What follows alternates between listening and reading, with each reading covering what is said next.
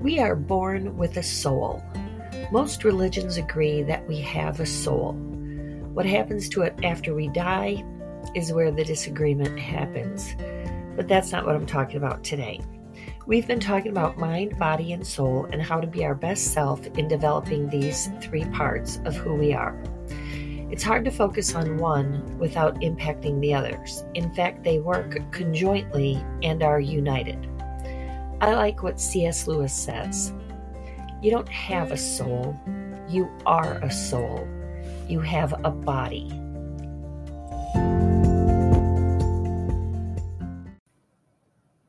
I am Krissy Bakke. I'm the hippie Christian who cares.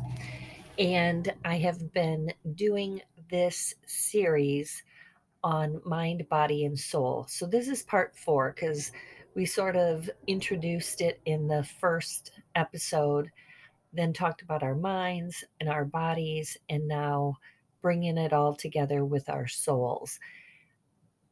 I do this podcast because I care, which is why I called it the hippie Christian who cares. But I also say, who cares? Like, you don't have to listen to me. This is just my opinion. This is just my thoughts. And sometimes my opinion and thoughts can be changed by your opinion and thoughts.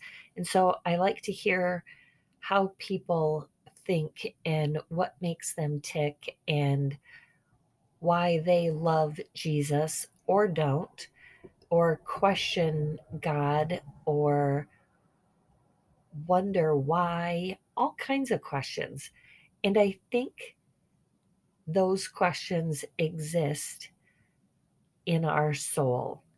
And so the verse that we started with was Romans 12, 1 through 3. And I'm a big geek Bible reader. And so I like to use the Bible because if you are a Christian, you follow Christ, and lots of what he has said and done are recorded in the Bible, and lots of people feel differently about the Bible. I really do think it is the living word of God. I believe that men wrote it and it was inspired by God, and somehow over thousands of years, approximately 2022 years, it still rings true. And so there is something absolutely amazing about the Word of God. So we started this series with Romans 12, 1 and 3. Therefore, I urge you, brothers and sisters, in view of God's mercy, to offer your bodies as a living sacrifice, holy and pleasing to God. This is your true and proper worship. Do not conform to the pattern of this world, but be transformed by the renewing of your mind. Then you will be able to test and approve what God's will is, his good, pleasing, and perfect will. So that talks about transformation, and everybody, I'm sure, would be excited to potentially be like the Transformers because they transform and it's just super cool. So that sounds exciting, but the work is kind of on us with the help of God, because we need to renew our mind in order to offer our bodies to be holy and pleasing to God.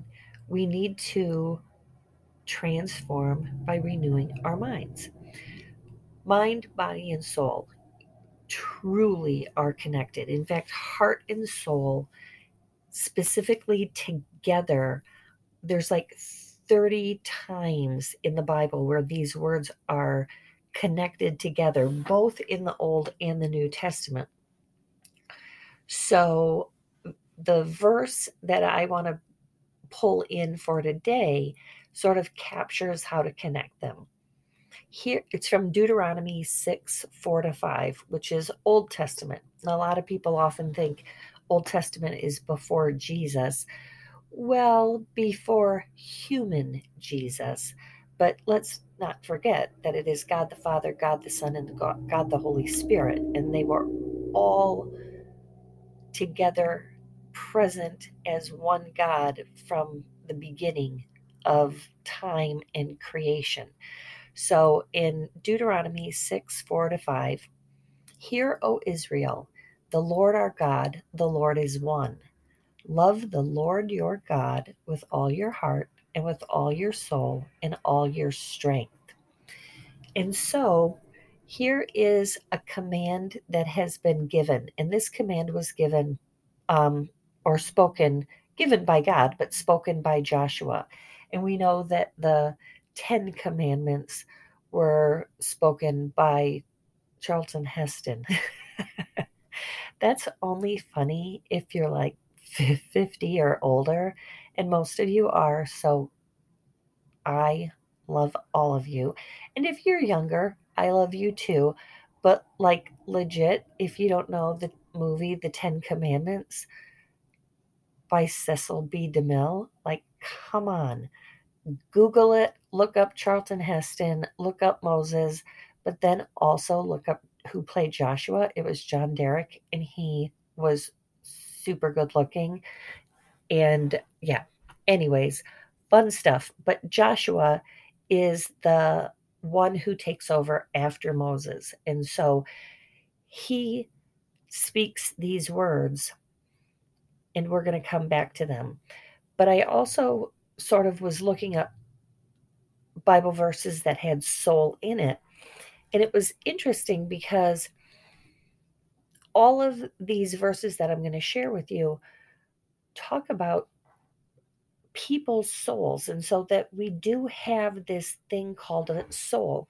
So in 1 Samuel 1:15, Hannah wants to have a baby so bad, and she is in the temple and she is just praying, and she's praying loudly and she's crying, and the the oh my goodness, I forgot his name. He thinks she's drunk. And she's like, Elijah thinks, no, that's not who it is. I'm so annoyed that I have forgotten who the guy is, and my brain just stops sometimes. Anyways, I will tell you. Not so, my lord, Hannah replied. I am a woman who is deeply troubled. I have not been drinking wine or beer. I was pouring out my soul to God. Have you ever prayed so intensely that you are just pouring out your soul to God? Oh, I for sure have been there. And not all the time. You know, prayer isn't always that heavy, but it always connects our soul. The next one is from Job 7:11. And Job, actually, there's a few verses that talk about soul, but here he's saying, therefore, I will not keep silent. I will speak out in the anguish of my spirit. I will complain in the bitterness of my soul. This is a man who's grieving. He is grieving the loss of his entire family, minus his wife. But his wife gets a little bit tired and says, "Oh my gosh, curse God and die." Like she just gets frustrated because he is just in deep, heavy grief. The bitterness of our soul. Sometimes we are there. And I like this because, you know, soul, when you say the word soul, it typically has a pretty positive meaning behind it. But sometimes our souls are hurting. Mary speaks of her soul, Mary as in the mother of Jesus, and she says, my soul glorifies the Lord. At this point, she is still pregnant with Jesus, and she has got it. She has figured it out. And where she may have been scared when the angel told her she was pregnant, and she agrees that, yes, I will be the servant of the Lord, now she is actually glorifying the Lord, and her soul is so happy. The Psalms, oh my goodness, there's probably 29 or more verses that talk about the soul. The soul is refreshed. It grieves. It rejoices. It yearns. It rests. It thirsts. It is downcast. It longs for God. It is weak and longs for salvation. It praises and it sings. Our soul sings. I kind of like that. It probably sings better than I do. I'm just saying, if I'm next to somebody who sings good, I think I sing pretty good. Or like if I have earphones in, like I think I sing really good. However, if somebody's listening, not so much. We all know that there's been a few times on this podcast that I have tried to sing, but it's not going to happen very often. So there it is, though. Your soul is there, and it's not tangible, like you can't get a soul transplant, but it's there, and it's connected to our mind and our body. So what's to come of it? We talked last week when we were talking about the body, about if you want to be good at something, to go to like the greatest of all time. Well, here's where I suggest the best example that the world has ever seen, my friend, Jesus Christ, the one who lived, breathed, died, went to hell, and rose again so that he would teach us why our souls matter. So, what does Jesus say about the soul? Well, in Matthew, Mark, and Luke, this verse is in all three of them. Jesus replied, "Love the Lord your God with all your heart and with all your soul and with all your mind." Sound familiar? Yep, it's that Deuteronomy 6:4-6. Was that what it was? I'm going to scroll all the way up here, and then I'm going to lose my spot, and then I'm going to sound like a real jerk. Well, not a jerk, but just a ding dong. So yeah, it was 4-6 in Deuteronomy. But he goes on to say this too. This is the first and greatest commandment, and the second is like it: love your neighbors as yourself. All the law and the prophets hang on these two commandments.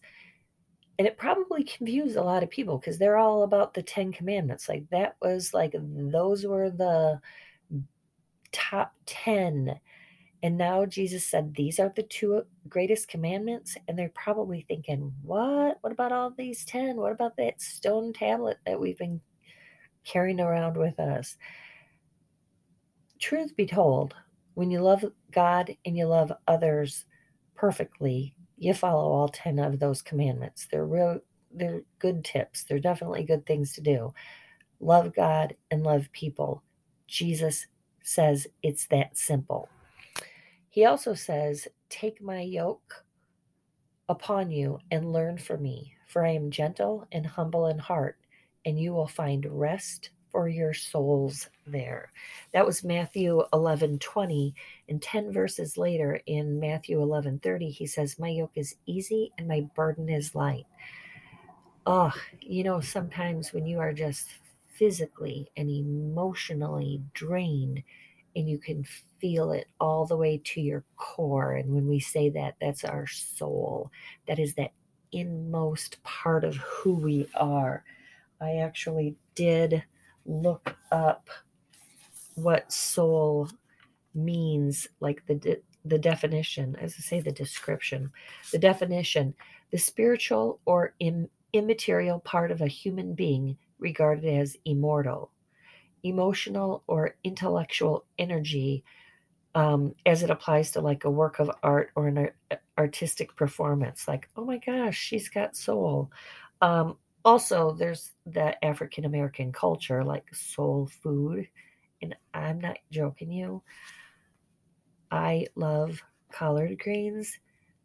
And I think you have to have soul to cook them, because I don't know anybody in the Midwest that can cook some good collard greens like I've had in southern states. And so I throw that challenge out. If you're from the Midwest and you cook good collard greens, hippie Christian, who cares, at gmail.com. I would love to come and taste your collard greens. My friend Sandy Coleman also is from the Community Circle Project. Check it out. It's thecommunitycircleproject.com.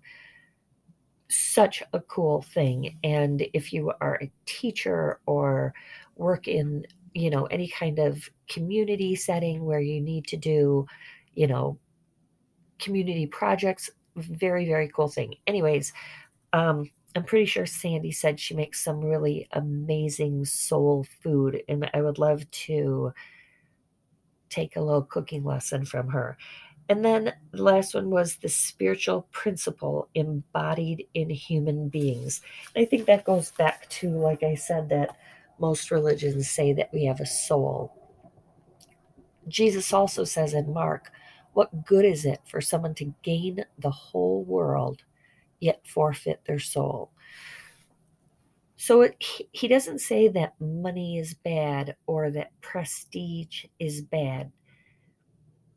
But if it's not in connection, if it's not joining with your mind and your body, and you're forfeiting your soul, what is good and what is right and what is true, it's not a good thing.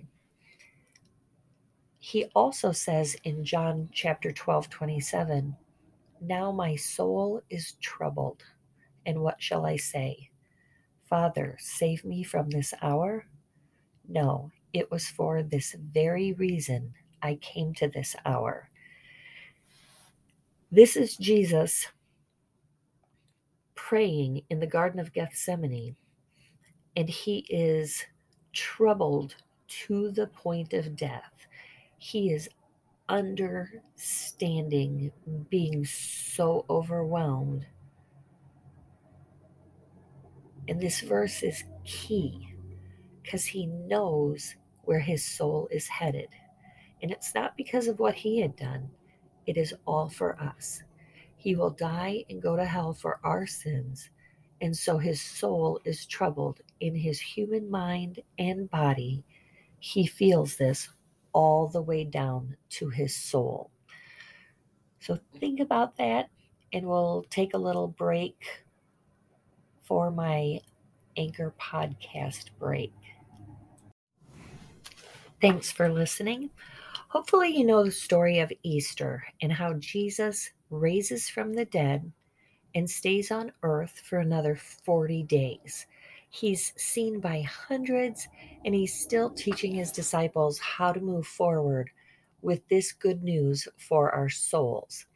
So they know that he was grieved to the point of death, and he feels it in his soul. And now before he ascends to heaven, he spends time teaching and in prayer, and he explains exactly why our souls matter and how to be confident in that. In John 17:3, he says, now this is eternal life, that they know you, the only true God, and Jesus Christ, whom you have sent. See, he says, your soul has a purpose, and I have just served that purpose. And so when you know God and you know Jesus, you know eternal life. So Paul and Peter preach about this and preach about our souls and reiterate what Jesus told us. In Hebrews 6:19, we have this hope as an anchor for the soul, firm and secure. It enters the inner sanctuary behind the curtain. Now, that last part might not mean anything to you, but for the people of Israel who Paul was preaching to, the people of Israel were never allowed in the inner part of the temple sanctuary. That was only for the high priest. In fact, there was tons of rules about how to worship, and a lot of them really good, and a lot of them are still happening in churches all over. And depending on what church you go to, um, like Roman Catholics and Greek Orthodox and um, some Lutherans, and just I'm real limited on who uses a lot of the really old liturgies, um, incense and holy water, and all of those kinds of things really did come from worshiping in the temple. But they had rules about who could like be in that part, because God was so valuable and so important. I don't know if I'm really making myself clear on that, but it was almost like we as people couldn't even speak his name. So that is where the name Yahweh came from, because they were afraid to say the word God. But when Jesus died, the temple curtain was torn in two. It tore in two when he died. And it gives us that opportunity that we now can boldly see him. Our souls are welcome to be in the presence of God. I was going to say to be face to face with God, which will be true when our souls go to heaven, because we will get a whole new body and we will see God. But here on earth, our souls are absolutely welcome in the inner sanctuary. And that is a pretty exciting thing. Peter talks about, for you are like sheep going astray, but now you have returned to the shepherd and overseer of your souls. I like that a whole lot. I wasn't quite sure how I was going to tell you today to take care of your soul. It was easy talking about our minds and our bodies, because those can be exercised, so to speak. But I wasn't really sure how I was going to take this whole soul thing, because it is intimate, it is personal, it is where we have all of those feelings and all of that love. And boy, if you want to see hundreds of quotes, look up quotes on soul, and you get that deep, deep feeling of what a soul is. And I like how Peter says, for you are like sheep going astray, but now you have returned to the shepherd and the overseer of your souls. So I've been pretty serious up to this point, and I do have a funny story about soul. In 10th grade, I was a cheerleader in high school, and our coach, who listens, so Phyllis, if you're listening, you'll remember this. We had a cheer about soul, and I'm going to say it slow, and then you can do the cheer yourself. It goes SOUL, soul, SOUL, you got it. SOUL, soul.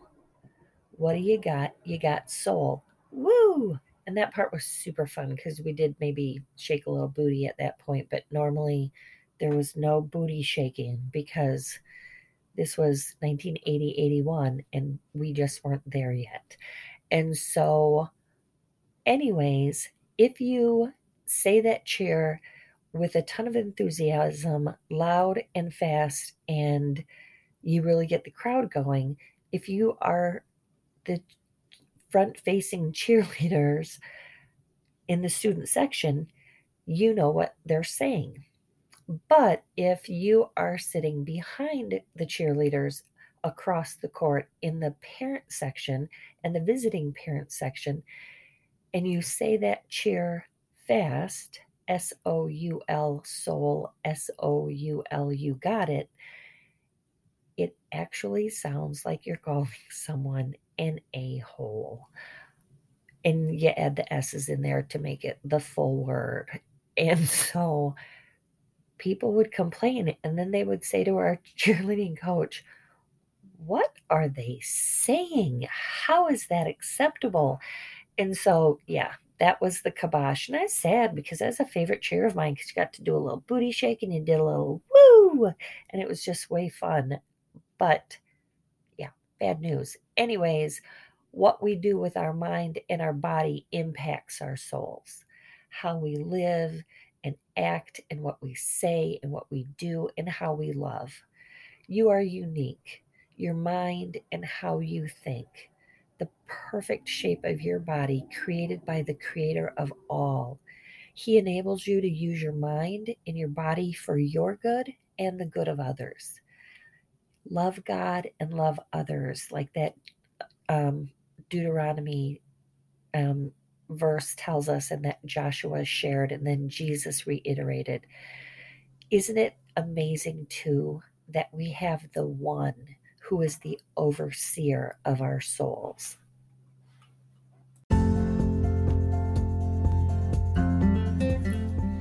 Thanks for joining. Keep working on being the best version of you, mind, body, and soul. And with the help and grace of God, no doubt, you are and will keep changing the world. Keep listening, friends. I'm Krissy Bakke, the hippie Christian who cares, and I really do care about you.